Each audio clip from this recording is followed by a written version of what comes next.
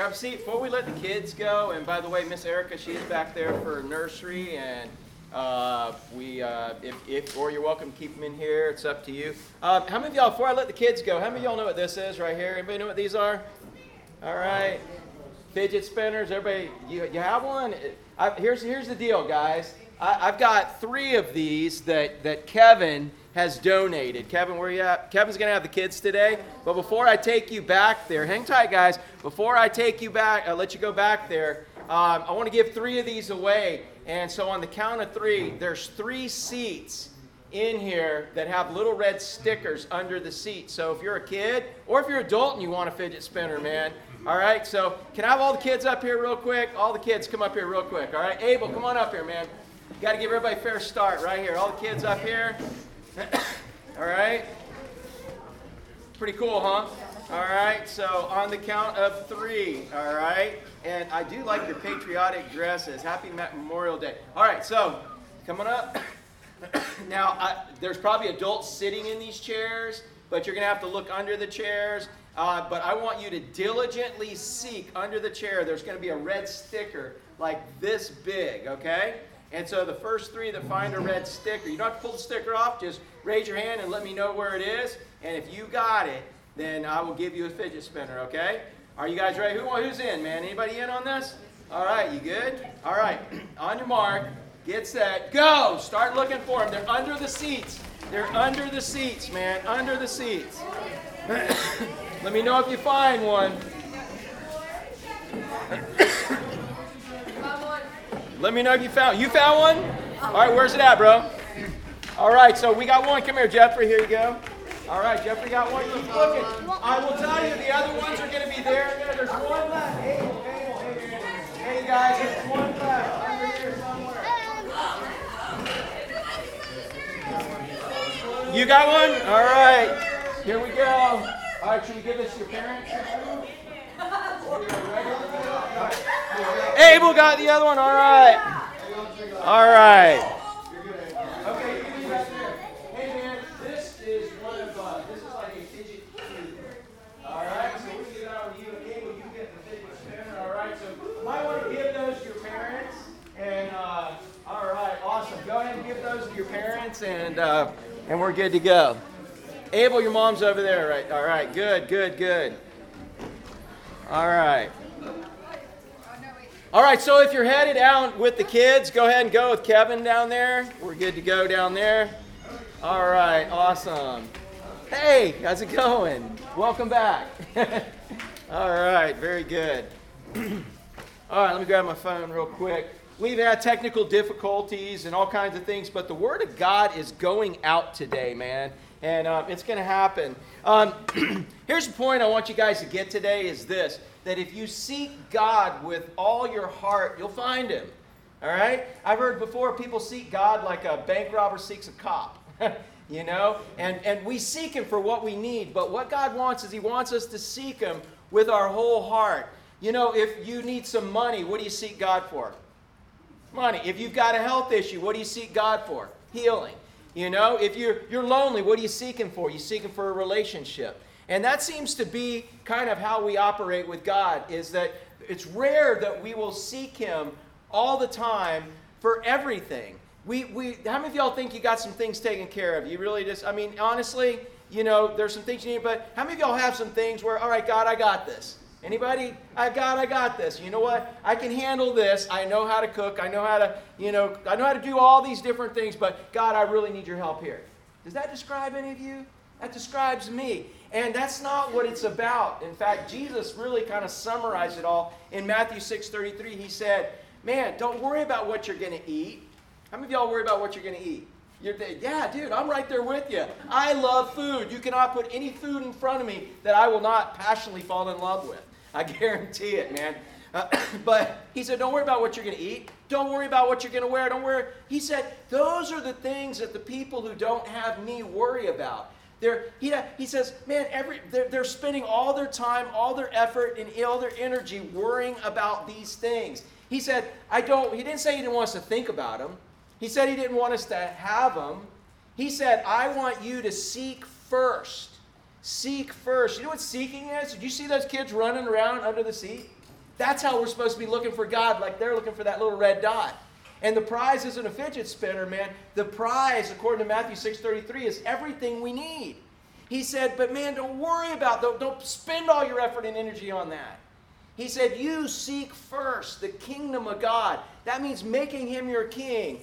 And doing the right thing, which is what your king has asked you to do. And then he said, everything you need will be added unto you. Man, everything. If it's everything, Gary, what else do you need? Do you need, if you need a home, is he going to provide a home? If you need clothes, is he going to provide the clothes? He's not talking about us to be homeless and walking around naked. That's not what he's talking about. And hungry. He said, quit worrying about all this stuff. Quit compartmentalizing your seeking. And you know, you got an addiction, you want to seek my help for that addiction. You're hungry, you seek my help for food. He's like, no, seek me for everything. And let me provide, because what I can provide for you is so much better than what you can even think of. How many of y'all know that? What he provides when we seek him is better than what we could have ever even imagined and dreamed. Isn't that it? But we got to put it away and quit thinking that there's things we know, things we can do, things we've got. I've got it, God. And God's looking down going, no, what I got for you is so much better than that. Your imagination can't even go there. Let me blow you away. Just seek me first. So if you seek God with your whole heart, what's going to happen? You'll find him. We don't have scripture up there, do we? Okay, just that. All right, good. So if you seek me whole, you'll find him. But listen to this. And this is crucial in this day and age we live in. But you don't find him till you find Christ. Man, I cannot tell you how many conversations I've had with people as I share the gospel. Man, you guys know our little cards that we have here, right? The little cards, the yellow, and this is how we share the gospel. Yellow represents the fact that I've got a home where? In heaven. And I have a home in heaven forever. And the black represents what kept me from having my home in heaven, which is sin, right? And I couldn't cover my sin, but the red represents the only thing in this universe, in any universe if you believe in aliens, it's the only thing that will cover anybody's sin, and that represents what? The blood of Christ. There is no other solution. God is not bargaining. God does not negotiate with man. When God sent his only Son to die on a cross to pay for our sins with his most precious blood, and then gave you the desire and ability to accept him, man, the bargaining's over. There's no other deal. He gave everything he could give, showed the most love he could ever show, and if you reject that, you've rejected him. There is no negotiating with God that you've got your own deal. And it seems that in this day and age, man, you can take people up to here. People want a home in heaven. They realize they have sin, but there's so many ways to have your sin taken care of. Or God's just going to ignore it. He made us that way. And he just wants us to get along. And the world's like a bucket full of people. And we try to be good because God's going to make the cut. He's going to reach down. And I know I'm way better than all the... How many of y'all know you're way better than a bunch of other people? And you're thinking, man, when he makes the cut, surely I'm there. But that's not how it works, man.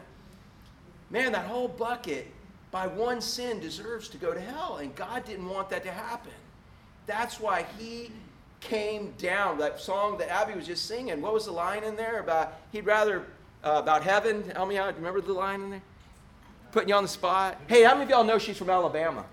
Yeah, did you get that in her accent? She's from Alabama? Matt, you got the line in there? He didn't want heaven without us. Yeah, he didn't want heaven without us. So he paid the ultimate price. Now, once we give our lives to Christ, he's left us here. What's the green stand for? So that we, as we go walk through life, we can what? Grow more in love with him. As we don't seek first what we wear. We don't seek first what we're going to eat. We don't seek first where we're going to live, but we seek him in everything, and we watch him work it all out. And we just say, dude, you were awesome! Is that not what you were saying yesterday, Laura? Oh, yeah. I mean, you're saying, yeah, my son's awesome, but you even told Sterling, dude, that's God. That's, son, I love you. You're awesome. I love you. But, dude, it's God. And that's what God wants to do. He wants to blow us away so that we will grow more in love with him. And then as we grow more in love with him, what happens? We grow more in love with others. And so in this day, I cannot tell you how many times I've shared this gospel, even in the last couple of weeks, in sharing this. And we get to the part about Jesus. And that's where people kind of freak out. They're like, oh yeah, I believe in heaven. Yeah, I believe God wants us in heaven. Yeah, I know I'm not perfect. But I start talking about the name of Jesus. And we even saying again how powerful that name of Jesus is. But how offensive that name of Jesus is. Man, somebody told me the other day, I thought they were born-again believers. We were paddling and talking, and I shared Jesus with someone else that they had brought. And they came and they were like, well, I don't really believe that they have to ask Jesus into their heart or have to give their life. Man, you know, they're this religion, and they've got their own way to God. The same way we're being told, whether it's Islam, Hindu, whatever, that we're all worshiping the same God. I'm going to give you a news flash on behalf of Scripture. We are not. We are not. There's one God. And there's one way to God, and that is through Jesus Christ. He said, I am the way, the truth, and the life. Nobody can come to me or come to the Father except through me. So man, if you seek God with your whole heart, you'll find Him, but you won't really find Him until you find Christ. We're going to kind of give a brief summary, because I got my buddy Al here, who's going to kind of share some things that's related to this, on how we can help people find Christ. And so we're gonna kind of start off in Acts chapter 10. Usually we have it up on the screen, but it's not happening today. And I'm just going to kind of read it here off my phone, but you guys are listening. Just pretend we're in like a little living room and we're all together, because that's kind of what it's like. This is the beginning of Acts chapter 10, and we're going to go over it even in more detail in the next few weeks. But it starts off with a guy who really was seeking God, but he didn't have Christ. And so God sent Christ to him. And it says in the very beginning, there was a certain man in Caesarea called Cornelius, a centurion of what was called the Italian regiment. Okay, so this dude's name is Cornelius. And anybody know anybody named Cornelius?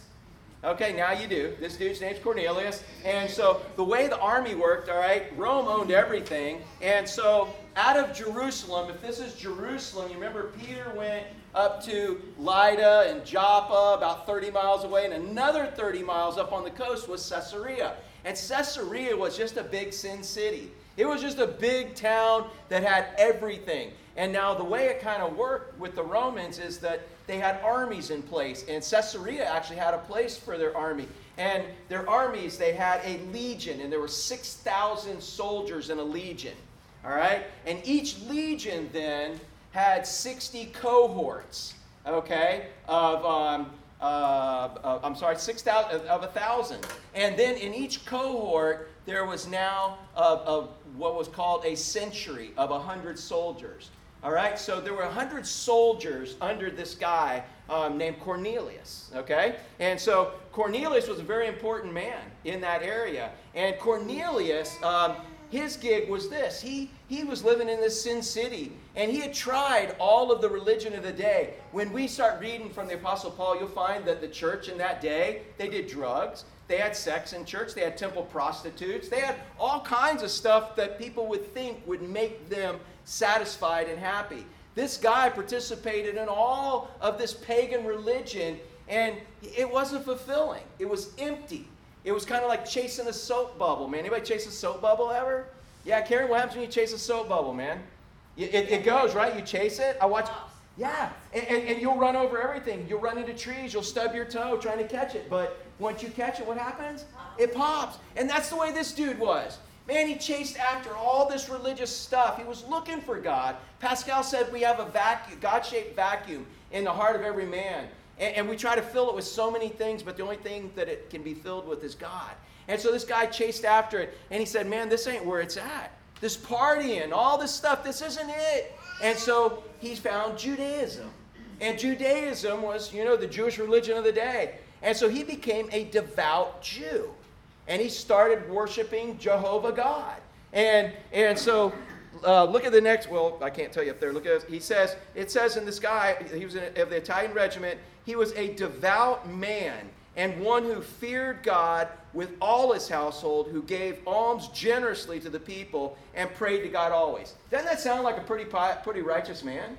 I mean, how many of y'all are thinking this dude's like better than you? You know what I'm saying? How many of y'all would say, oh, dude, this guy, we want him in our church. He's saved. He's not saved. We know from this chapter and the next chapter that all this guy's got is religion at this point. And religion doesn't save you. Religion doesn't cut it, man. And so look at what he was. He was a devout man. One who feared God. Are we supposed to fear God? Yes. Now, what does it mean to fear God? Ashley, what does it mean to fear God? Help me out. Put you on the spot. Fearing God. No, who wants to help Ashley out? What does it mean to fear God? Yeah, to respect him. God says do this, you'd be an idiot not to, because he knows everything in the past, everything in the present, everything in the future. And if God said this, you'd be a fool not to do what he said to do. And fearing him is like, just whatever you want, that's what I'm doing. Whatever you want, that's what I'm doing. And you just follow him. That's what this guy did, as best as he could with the instructions that he had. He took the light he had, and he was walking with the light he had, but the light he had wasn't enough to get him to heaven. And that's the problem with a lot of people in this world. They've got their own deal with God. They got some religious light, but they need Christ. Without Christ, you will bust hell wide open. Guaranteed, according to Scripture. So he's a devout man. He feared God. Even all of his household feared God. Everybody in his house worshiped God with as much light as what they had.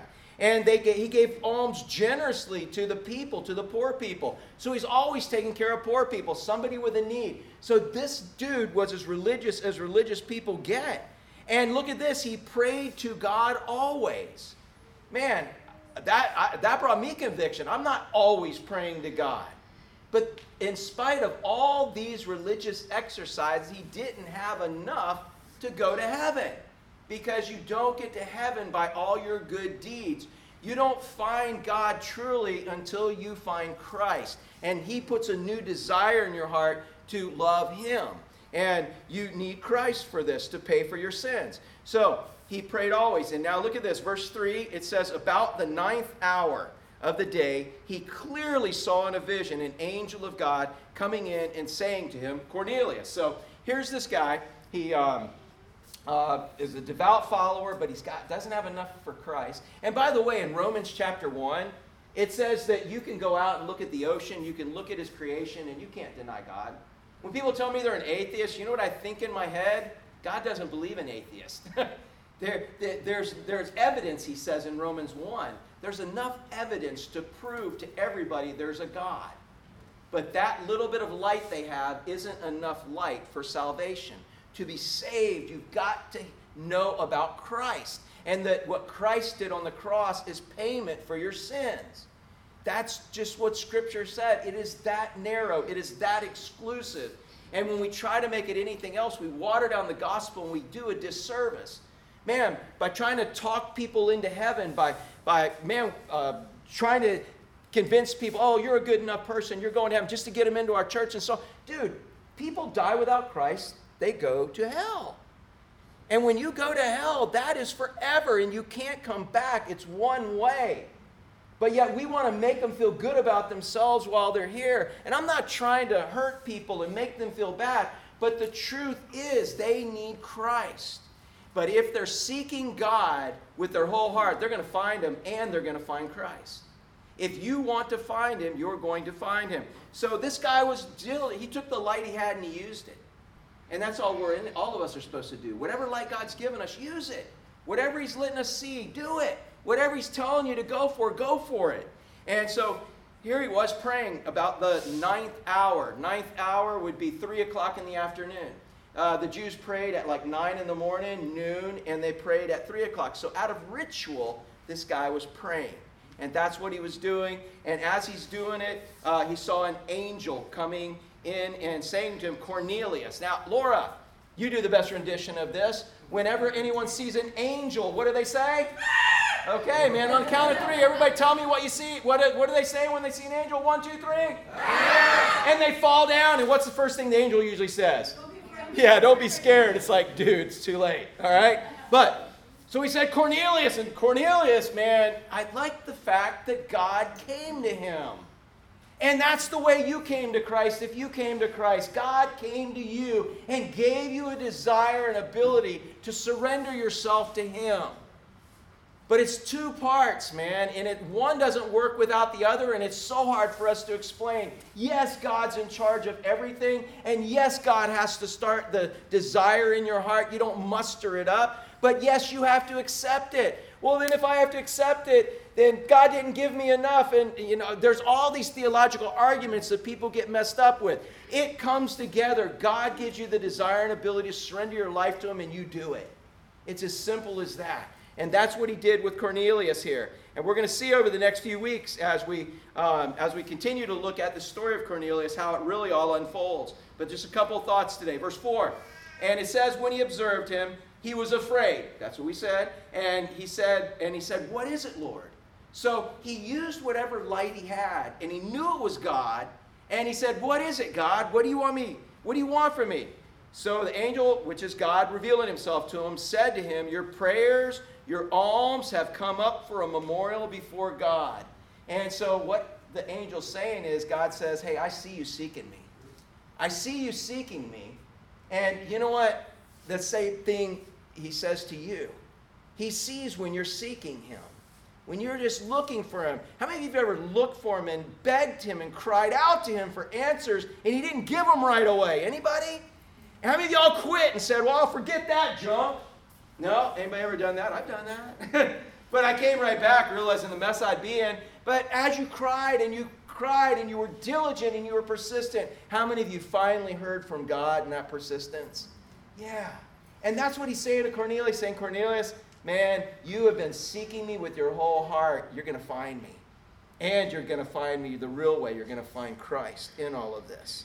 So he said to him, your prayers, your alms have come up for a memorial before God. Now send men to Joppa, and for Simon, whose surname is Peter, he is lodging with Simon the tanner, whose house is by the sea.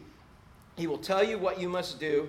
And the angel spoke up to him, and the angel that spoke to him departed. Cornelius called 2 of his household servants and a devout soldier from among whom he waited on. I should put my glasses on. And continually. So when he explained to them all the things that happened, he sent them to Joppa. So here's what the angel said, basically. Hey, next thing you got to do is send some of your guys to Joppa to this guy named Peter. Now, everybody knows who Peter is, right? Hey, who is Peter? Help me out. Who is Peter? You don't know? Who is Peter? Help me out. Anybody? Gary, who is Peter? He was Peter, the Apostle Peter, man, head of everything. And they all knew Peter, and Peter was a Jew. All right? Now, let me ask you a question. How did Jews view Gentiles in that day and age? Oh, yeah, dude, that was scum of the earth, buddy. You walked in a Gentile, you accidentally stepped on Gentile land and got Gentile dirt on your sandals, man. You were brushing it off. You would not dare even touch the utensils of a Gentile. If you ever used them, your mouth was defiled forever, man. You had absolutely nothing to do with Gentiles. So you see what God's done so far in the book of Acts? First, they're spending about 5 years reaching the Jews. Then the next few years, they're reaching the Samaritans, which they hated. But God was opening the gospel to everybody. This takes place 10 years after Pentecost. 10 years, not like 10 days, but 10 years after Pentecost. They're finally, now God's reaching the Gentiles, the ones that the Jews despised. They called them dogs. They were the nastiest scum of the earth. You would not want to even, you would go out of your way to just not even have to be in the breath of a Gentile. I mean, it was just the nasty of nasties, you know. And so now, and they knew that the Jews felt that way about him. So when he tells Cornelius, send some guys up there to go see Peter, it's like, dude, Peter, he's the head Jew. I mean, dude, he's going to hate me more than I'm never going to get to see him. But the bottom line is when you seek God with your whole heart, you'll find him. And when you're seeking God, you'll do whatever he says. And you'll let him deal with the consequences. You know, in his mind, he probably thought they won't accept me. But he said, you know what? God said do it. I'm doing it. Because he was seeking God. The same way those kids were seeking the little sticker on the bottom of the chair, man. They were seeking it. They were looking for it. And they were on track and focused. And he didn't make excuses. Here's what happens to us sometimes. God says, do this. And we come up with every reason in the world why it can't be done.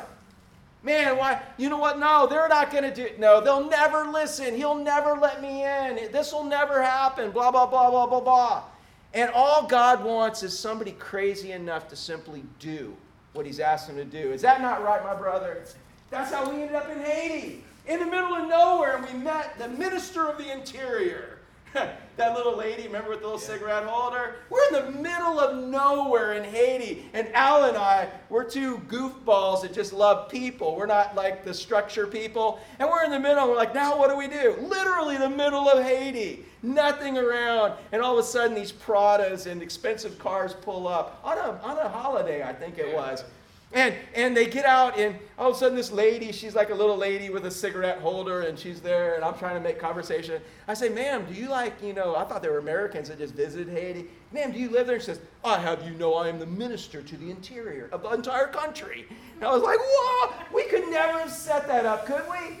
No, but we were seeking God with our whole heart. And we could have said, well, God, we can't go to Haiti. We don't know what we're going to do. We might end up in the middle of nowhere. Well, we did. We had a four-wheeler we were sharing, right? Getting goat poop slammed on us as we're going through mud puddles, man. It was awesome. And so, dude, you don't worry about the small stuff. Seek first the kingdom of God and his righteousness, and everything works out. That's where Cornelius is. All he knew is God said, do this, and he did the next step. He didn't need to know the whole game plan. How many of y'all need to know the whole game plan before you jump in? Yeah, I think we're all there a little bit. But you know what? As your faith grows, and as you grow more in love with God and you trust him, all you need to know is the next step. And he'll take you to the next step. And he'll take you to the next step. And before you know it, dude, you're going to be in your house. You're in! Yes! But remember when you took the first step? Remember how scary all that was? Remember the obstacle? And like, oh, we don't know it. Dude, just keep walking. Or as Dory would say, just keep swimming, just keep swimming. That's it. Just keep following. And that's what was happening with Cornelius. So listen to this. If you know somebody that's counting on someone other than Christ for their salvation, as hard as it is, you got to have that conversation. That it's Christ. They need Christ. What did Billy Graham's wife say? You can no more become a Christian or a car by sleeping in a garage than you can become a Christian than sitting in a church. It's the same thing. Man, there is one way to God. If there was any other way, do you think God would have let his only son be beaten beyond recognition by a bunch of humans and been spit on and made fun of and ripped apart and nailed to a cross? Do you think if God had other options, he would have gone through that? Do you think if there were other options, he would have given them to us in the Bible? Yeah. But did he give us any other options in Scripture? No. I am the way, the truth, and life. And today, everyone wants to come up with another option. Every funeral I do, somebody wants me to preach somebody into heaven because they were a good guy. And that may be an indication that they've given their life to Christ, and I hope so. And I'm not the judge, but he is. And what he's looking for is he's looking for someone who surrendered it all to him. In fact, if you look at Matthew chapter 7 in the church, at the judgment day, there's going to be people getting separated in two lines. And there's going to be a bunch of church people getting put in the wrong line. Or they think the wrong line. They'll be like, what? God, didn't I preach in your name? Didn't I sing? Didn't I? And he says, yeah, you did all those things, but you and I never had an intimate relationship. I never knew you. So be gone. And there's going to be a lot of church people. What it comes down to is knowing that you know that you have surrendered everything you know about yourself to everything you know about him. And you're trusting in nothing else but Jesus Christ and his blood for your righteousness. Your righteousness, the book of Isaiah. You know what he said? He said, just give me your righteous deeds, the best things that you've ever done. Man. Just put them all in a box and give them to him. He said they're like filthy rags. We're in a fairly mature audience here, and I'm just going to tell you the Hebrew of filthy rags was basically what the women used for their menstrual cycle. That's how it translated. They said, your righteous deeds, that's what they are. And you think you could get to heaven in that?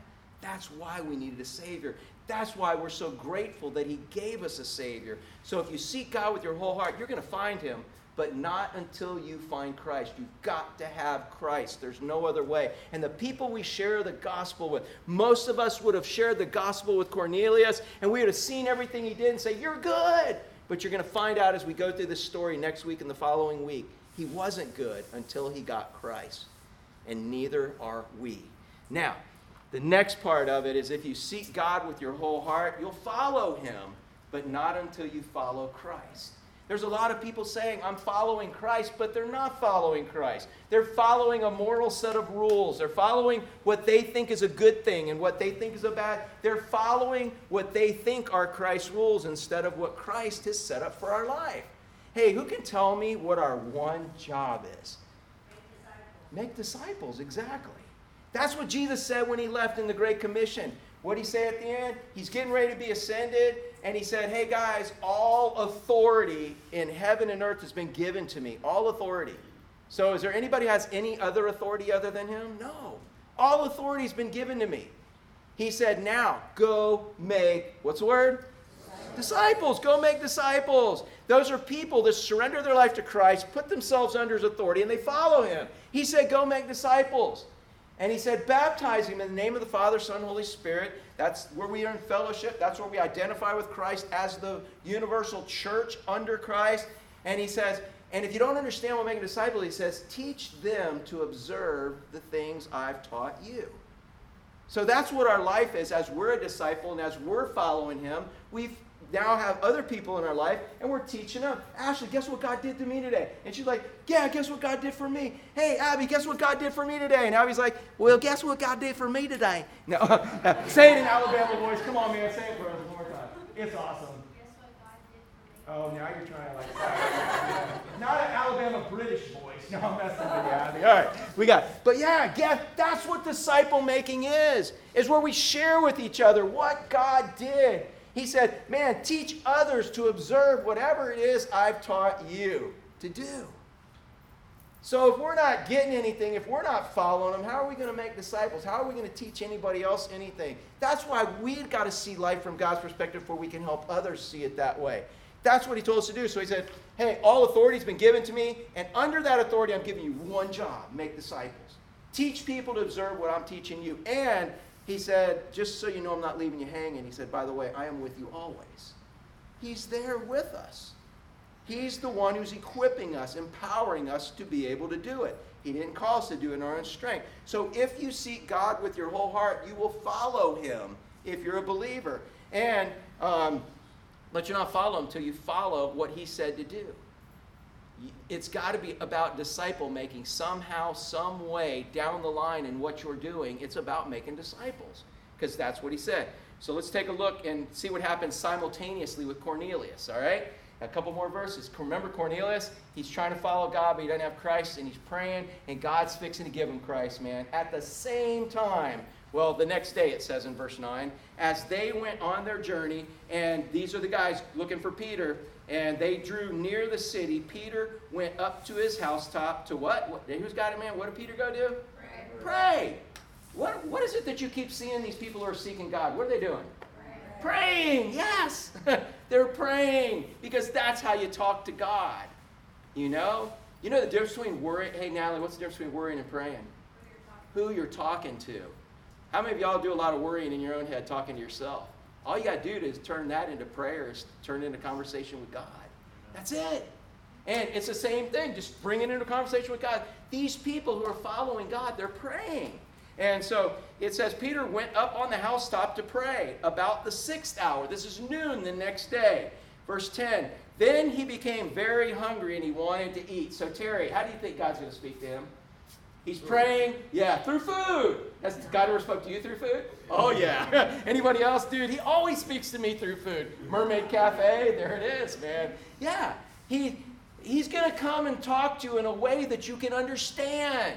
A way that you're going to get it. God's not like some gurus trying to make you figure out this like puzzle, like this little Rubik's Cube thing. God wants you to get it. It's not that complicated, but you got to seek him with your whole heart, not like a cop seeks a bank robber, not trying to put on a good front. God knows you better than you know yourself, man. You seek him with your whole heart. You fillet it wide open and say, this is who I am. And he's like, yeah, I know, and you need a lot of help. Do you say that to anybody else when you look in the mirror? Yeah, dude, that's me. But I'm there. And if I don't admit I got those issues, if I'm trying to be a Mr. Tough Guy, if I'm trying to, all right, God, I got it all. He's like, yeah, go ahead. You just let me know when you're done playing. Let me know. Let me know when you figure out that you're insufficient in all of this. So here it was. He became very hungry and wanted to eat. But while they were ready, or they were making ready, his food, he fell into a trance. All right, that's happened to me before. I've kind of been so hungry I fell into a trance, but not like this.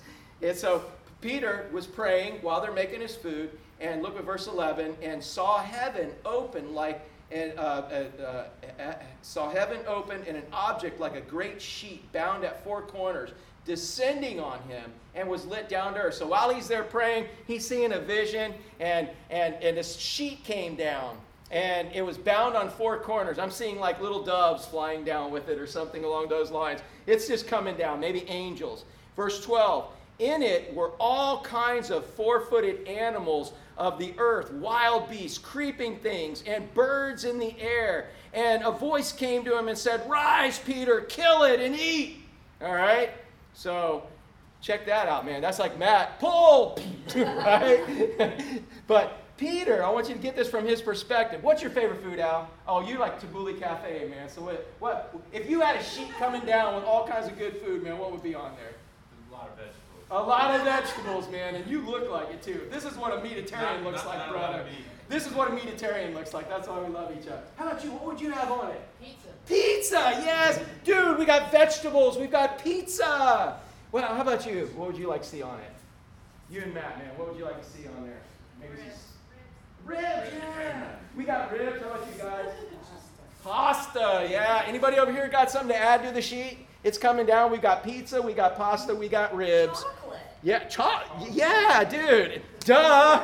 There's all this good stuff coming down that Peter's used to, that he's digging, right? Oh, how about you? Alabama barbecue, right? Yeah. I won't pick on you anymore. Matt's like. Probably deer steak and gravy. Deer what? Deer steak and gravy. Deer sucking gravy. Deer steak. Oh, okay. All right. I'm sorry, man.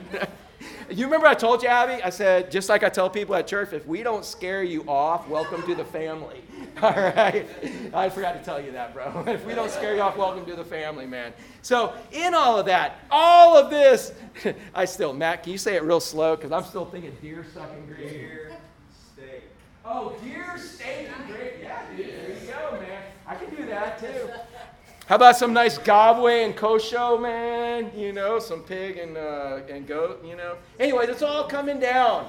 But in addition to that coming down, guess what was on that sheet also?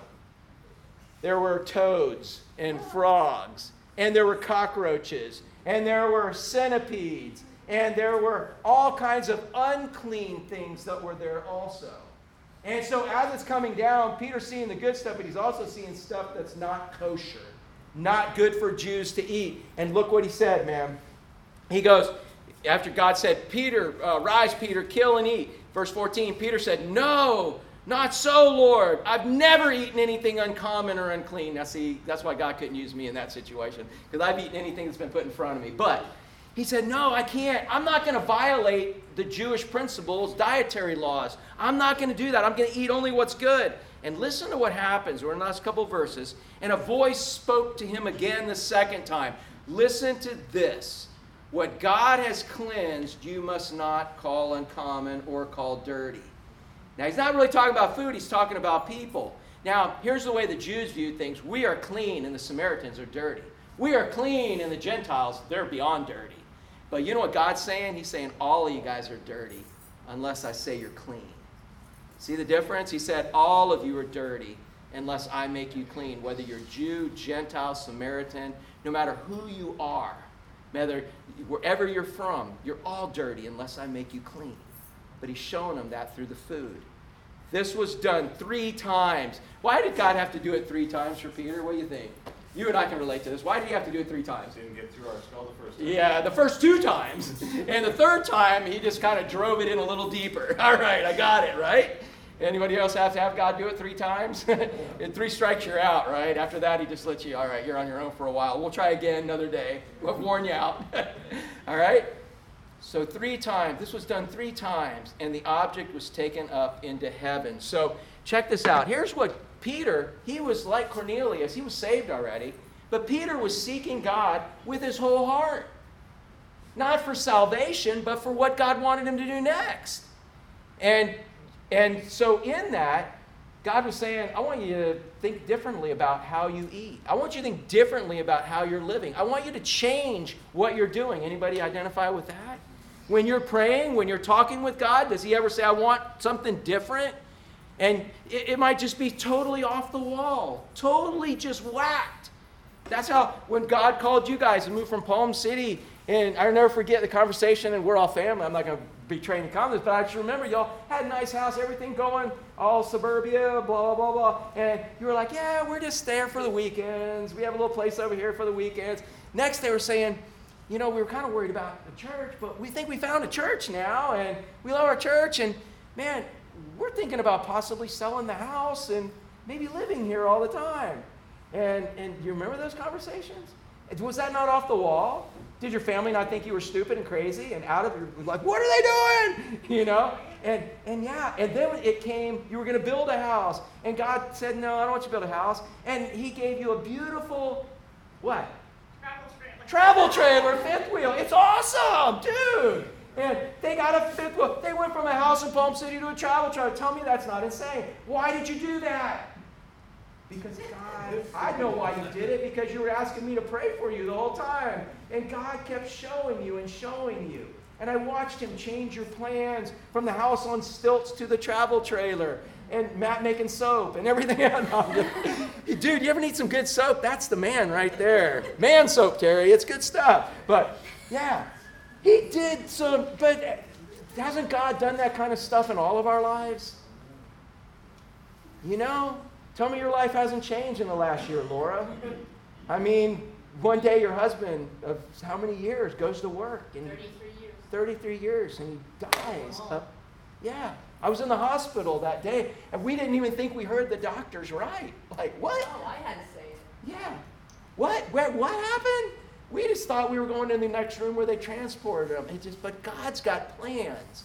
When you seek him with your whole heart, you'll find him. When you seek him with your whole heart, you'll follow him. And man, but you won't be following him until you follow Christ. Following God is not following some little set of plans that you've devised that look godly. And you can mesh those together with your temporal plans and your carnal plans. And you get this nice, neat little Bible Belt package where you say, here, I'm following Christ, here it is. And you know, I'm comfortable on all levels. Because what happens when you're really following Christ? Isn't there a lot of time when you're uncomfortable? Would you say, Natalie, there's some uncomfortable times? Yeah. But it's on them uncomfortable times that you grow more in love with God, because he lets you be in those, because you can't find comfort in yourself and comfort in anything else. The comfort's got to come from him. And when you experience his comfort, you know where it came from. Amen? It's there. So the 2 things I want you to see is from Cornelius' life, man. You seek God with all your heart, you'll find him. But I just want you to know you don't find him until you find Christ. You're not saved until you find Christ. And this world is going to hell right now because Christians are afraid to have the confrontation about Christ. We might share the gospel, which is our one job. And when it comes to Christ and we get some pushback, we're like, okay. Yeah, all right, well, if that's what you believe, then go ahead and believe that. And you're just, woo, I'm glad I believe in Christ. Meanwhile, that person's living a lie. And if they die without Christ, which we're supposed to bring to them, they die and go to hell. But if they're seeking God with their whole heart, they'll find him, just not through you. And what a blessing it is when they do find him through you. You seek out your whole heart, you'll find him, but not until you find Christ. But if you're already saved, if you seek God with all your heart, You'll follow him, but not until you follow him and doing what Christ wants you to do with him. And that's where kind of bring up my buddy up here. And he's going to talk about some things that we're doing as Driftwood that maybe you guys, how many of y'all know we have a church in Haiti that we're helping build? And just because and a school, and these people are awesome. They're my brothers in Batimi. In fact, we used to always, when we went to Derbyshire, they were a little more conservative, and we would always invite these guys, because these guys had these big drums. Matthew, you got to come to Haiti, bro. These guys got these drums made out of these big gourds with goat skins, and they rock it, brother. You want to learn some dance moves as a man, and they love Jesus with everything. And it's so cool. You thought, if you're familiar with our Derbyshire thing that we did before and thought that was poor, these people were poorer than that. And now God is blessing them and doing some awesome things. I can't wait for Al. When I saw the picture, I was like, dude, he's got to come here and show us what God's doing. And we're nothing more than, I think we're just laundering this money, right? Is that what it's called? No, it's God's money. No, listen, man. No, we're doing it totally legal. Oh, there goes our treasurer on the corporate papers walking away. No, listen, man. It's God's money, but God uses everyone to do something. And I'll just tell you this quickly of how it all came about is Al and I, from that day that we met that lady in the middle of Haiti and spent 6.5 years together going there, how many times a year? Man, I went at least probably 6-7 times. And I'm looking forward to going again and would love to organize a trip. He's got one getting ready to go on the 29th. But, man, it's just, Al, come on up here. Just take it over. Amen. Amen. So, first off, thank you so much for allowing me this time, holiday weekend, and I know everybody's got lots of plans. Eddie, am I soft? Yeah. All right. Thank you so much. First off, just being in the house of God and being with you all is amazing. And my brother here, we've been, I don't want to go into my story, but about 9 years ago, that radical moment happened for me. You know, addictions ran most of my life. Streets in New York, no dad. You know, I was just an absolute mess. Anyway, this man here poured, I don't know, about 1.5 years. We would meet constantly because this became food, and he taught me how to eat. And anyway, I'm a mess today. So he sent me out, so I went to Trenchtown, and just because I was a street guy from New York, and so he sent me to the prisons, spent a bunch of time there, and I was running back and forth to Haiti with Pastor Eddie. And now I say I'm a mess because he keeps softening me up, you know, because I was that whatever I thought I was. And these young girls, these young ladies, I'm out in this remote part of Haiti. You can't find it. You won't find it on a map. Most of the churches that go to places like Haiti, it's scattered. You know, they call Haiti the Republic of NGOs, non-government organizations. You know, all these give away for free. We're not there. We're up in the mountains, so remote that you can't find this place, and some of them have never seen a blanc. It's the Haitian Creole for white. So anyway, I'm up there, and I've made some relationships over the past, whatever it is, 8 years. So God's softening me up. These two young ladies, their dad was sick, and so they sent them over to Dominican, and he had surgery. They raised some money in this small, very poor community. He came back. They thought they had done, you know, good. He came back, and 2 weeks later was dead. And the crazy thing about it is these two young ladies 6 months later lost their mom. So now they're in a very poor, remote area, and they look just so beautiful, but most of the kids, and you'll see some other pictures, this is Sunday. So Sunday, they somehow get those white dresses in a very dirty place. Clean like you wouldn't believe, but these two orphans are being raised by Madame Pierre. Madame Pierre has 4 beautiful ladies that were all grown up, and I met Madame Pierre. I said, "Oh, grandkids," and she said, "No," and she told me the story.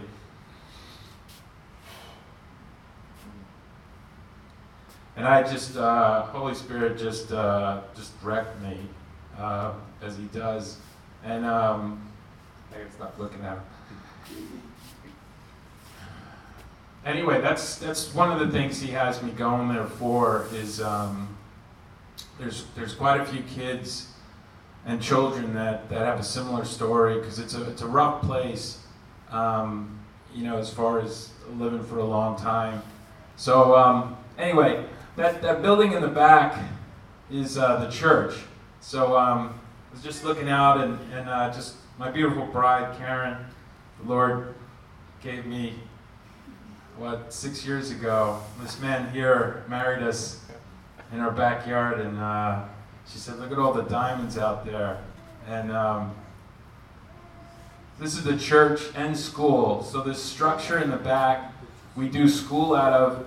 We have 4 of these little boards, and you can see kind of the board on one side and then the board in the middle. So as you can imagine, we have a couple of chairs and a board, and then another board and a couple of chairs and another board and a couple of chairs. And it's kind of what we would call grades kind of K through 6. And we're doing school the best we can. There's about 150 kids in the community. But we can only fit about 30, and as you can imagine, as they're getting their instruction, they're talking across. It's not the best, but we do what we can. So during the week, this is school, and then on the weekends and then in the evenings, it becomes a place of worship. So we started building about 3 years ago. You can see the foundation. For this new building structure way out in the middle of nowhere. And that's the pastor standing in the middle, and there you can see the kids. That's kind of what the Timmy kids normally look like. They'll have a pair of pants. This is Pastor Lexi. He is an amazing man. He's well educated. He was in Dominican running business, and the Lord called him back to this very remote place. And so he gave up the business, sold. He doesn't have a travel trailer, but he worships and prays, and they've been praying for about 10 years for somebody to come. And as I've been going out there, and Eddie and others have come out there, and I said, "Well, how are you associated with other churches?" And he said, "Well, there's a church, because they take a collection." And I was just thinking, these people they don't have any money. What are they collecting? And he said that they send the money to this town. There's a church in the town. And he said, "Albert," he said, "you have come to us more than I've seen the pastor in town that we send this money to."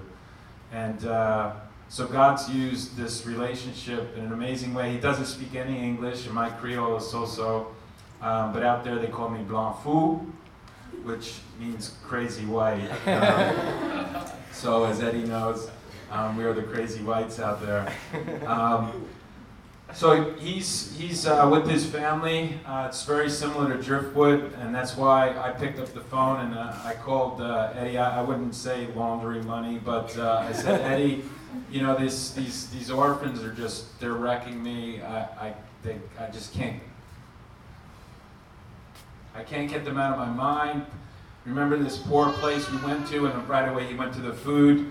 He remembered, the pickles and this. I was like, no, Pastor, let's talk about the church. So I said, would you help? Would you partner with me? This is what I want to do. I want to take that foundation that I was able to do little by little, and I really want to get this project done. I want to get these people a building that the kids can worship and school and church. So this is what we're looking at, guys. This is where we're at. We have walls. We're going to have a section for a sanctuary, classrooms down the one side, and then living quarters in the back. We just expanded the plans a little bit. I was just out there, and we've got an area that we're going to try to dig a well. We're going to try to find some water. So all your spiritual gifts, I'm doing a shout out. we've got a lot going on right now, and this is kind of the stage of the project's at. These are some of the. I gotta stop looking at them. These are some of the orphans, some of the kids that are out there, and they're just amazing. The smiles. You just walk into this town, this area, and the smiles are amazing. So where we're at right now is I am going over on the 29th. So anyone, as Eddie knows, we're not the structure guys, although that's what I do for. It's crazy enough that God uses me to build big global companies, but I'm not a structure guy. So the 29th, I've got flights out of Fort Lauderdale, and then once you're in country, we'll go up into the mountains, and then the people up there will just take the most awesome care. There's no real structure to the trip. We'll come back on the 6th. So the first shout out is if God's putting it on your heart to actually go and see, what Driftwood Church is doing. And I just want to make sure you understand it's kind of from God through Driftwood to this very remote place, right? And you say, well, yeah, that's the way I would have planned it. Sure. So send Blanc Fou from New York City to country, Alabama, right? Yeah, not my first pick, right? To, the Haitian nation, yeah. Anyway, it's all God, right? And so that's the first shout out. So if you're interested after words, just give you my phone number, and I know it's short notice. First step, I was talking with some folks before, first step is to pray, okay? If you're just going to kind of give to the poor kids, I can take you to Fort Pierce, or right now we're down by Riviera Beach. I do a lot of inner city. If you want to see some poor kids, there's plenty local. But pray first. Second is passport, and then third, God will give you the resources if He puts the first two on your heart. I see it every time somebody comes up to me and they say, "Well, I don't have any money." God doesn't need your money; He needs your heart, right? So. I don't know what we have next. Do we have another picture? Yeah, so these are the kids. You see the pastor in the back. The smiles are awesome. They love to praise and worship out there. I was just joking with Matt. I said, yeah, praise and worship. When they find out we're coming, they're like, oh, Al, we'll do revival. We'll do a revival. And so what revival means is Wednesday, we take down the tarps that are on the side of that structure and we lay them out on the ground. And we start around 4 a.m. with prayer. And then about 5, the goatskin drums start going and we start praising and worshiping. And we usually fall asleep at around midnight, and it's just prayer and worship for Wednesday, Thursday, Friday, Saturday. And then Sunday is Pastor Eddie's favorite day, because that's when we just cook up big pots of goat and pickles, and we just have a big feast. So we're not going to do that this trip, but we will have a lot going on. The young man that's in the front, I was going to read some scripture from Luke, talking about how the good shepherd, when he's got the 99 but one runs off, he goes off and he seeks that one. And a lot of times I've seen in churches where they want to get the masses in the programs. And Lord's taught me, it's all about the one. It's not the 99. And as the scripture goes on, it says, that your Father in heaven, he rejoices more over that one than the 99. And so always trying to find that one that God wants to make that connection, because that's what's most important. The making of a disciple is not a program, a video, or a book. It's when you actually are ready to die for that other person, and that person knows it, and they become a disciple through that, not programs and books. And Pastor Eddie, I'm sorry, I'm a mess today.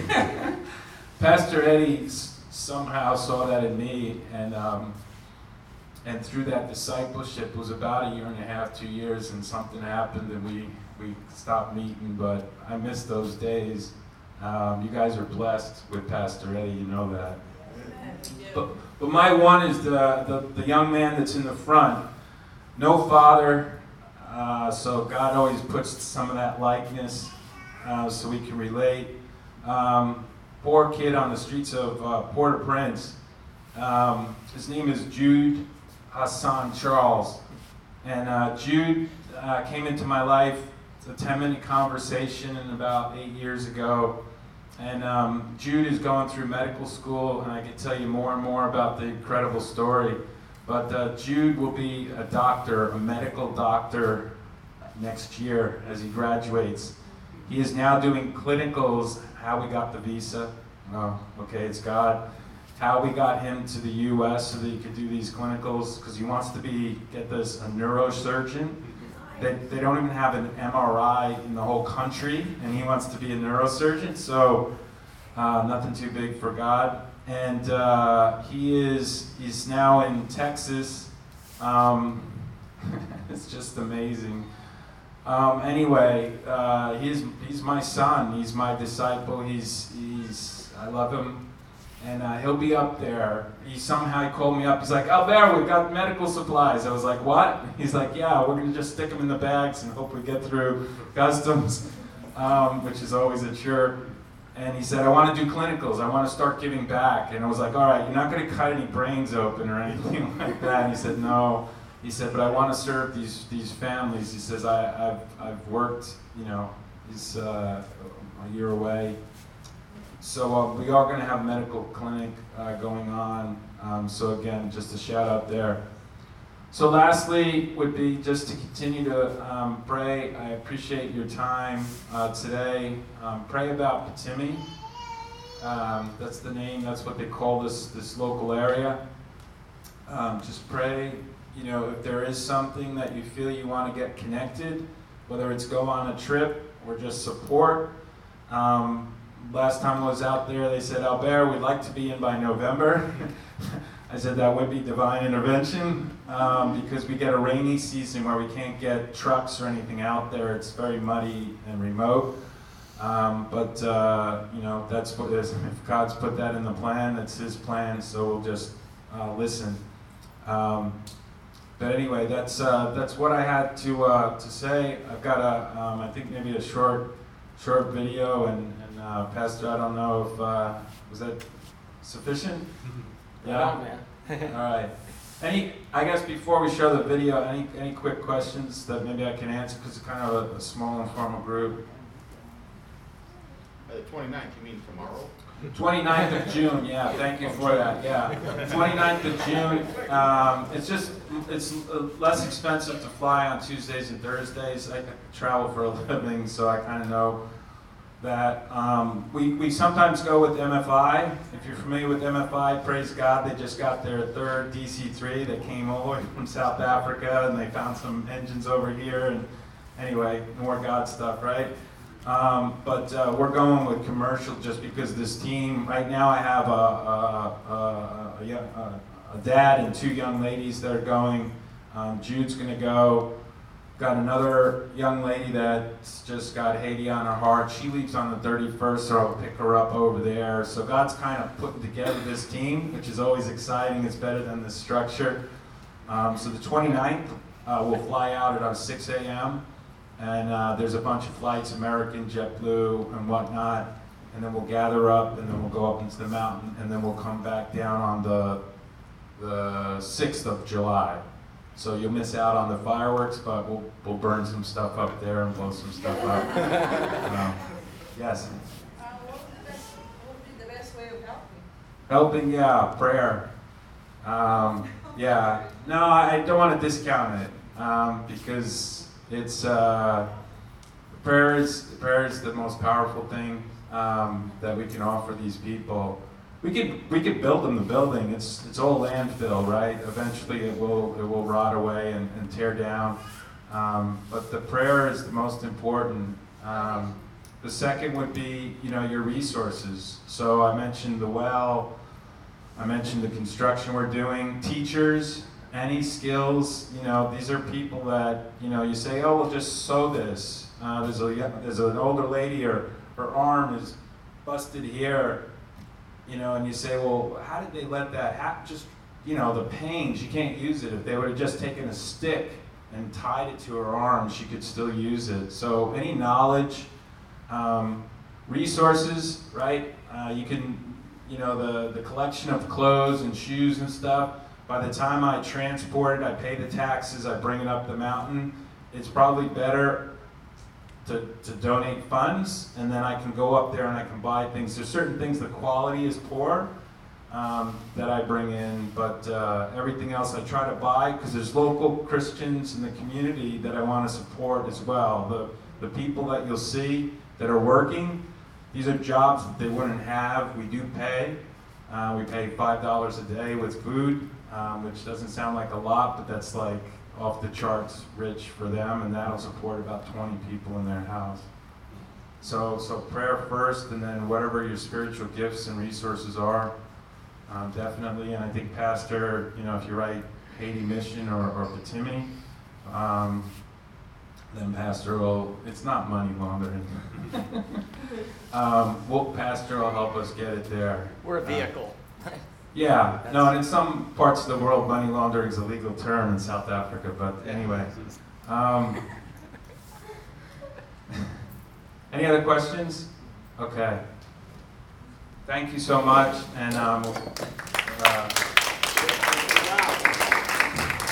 right, before he plays the video, it's a pretty short video, but listen, we can do this anytime we want. You can go, if God's calling you to do the 29th, that's awesome. But we're a member at MFI, Missionary Flights, and any Tuesday and Thursday they're flying over. And once we get this ball rolling, man, you can just take your family and go do it and stuff. But we're going to, if you're interested in doing a trip at some point, let's get together and let's plan it out and let's make it happen. And I'll find out the prices with MFI, and I got to work through some details with him. But as he said, God always provides. So we can do this anytime. But I'm just going to tell you what Al and I learned, one of the first things we learned, the most valuable thing we can give them, if we can be there, is not do some project for them, but to really just be there and hang out with them. It gives people so much value that you give them your time. And that's kind of just being there and getting to know them.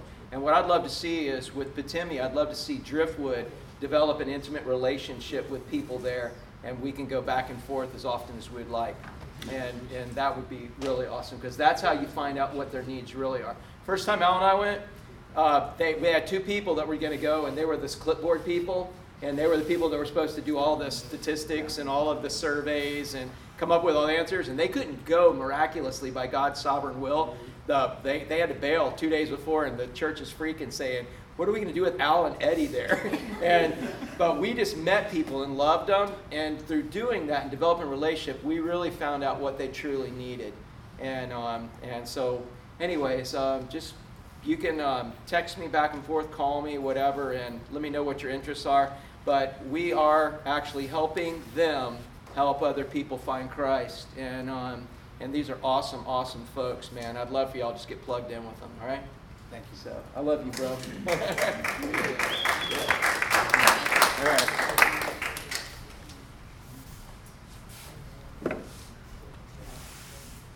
Is there music?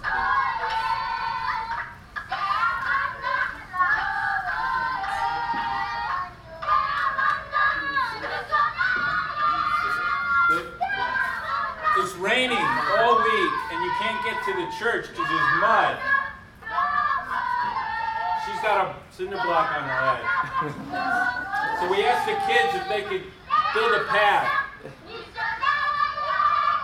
So that's a wheelbarrow top that would collect the rocks. And you can see they carried about 10 feet, and then they keep worshiping. All day long in the rain, they built this path. And I'm like, you're singing more than you're working.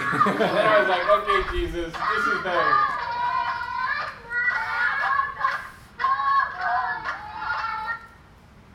And then after we get done, then we go to the river. It's really like a creek.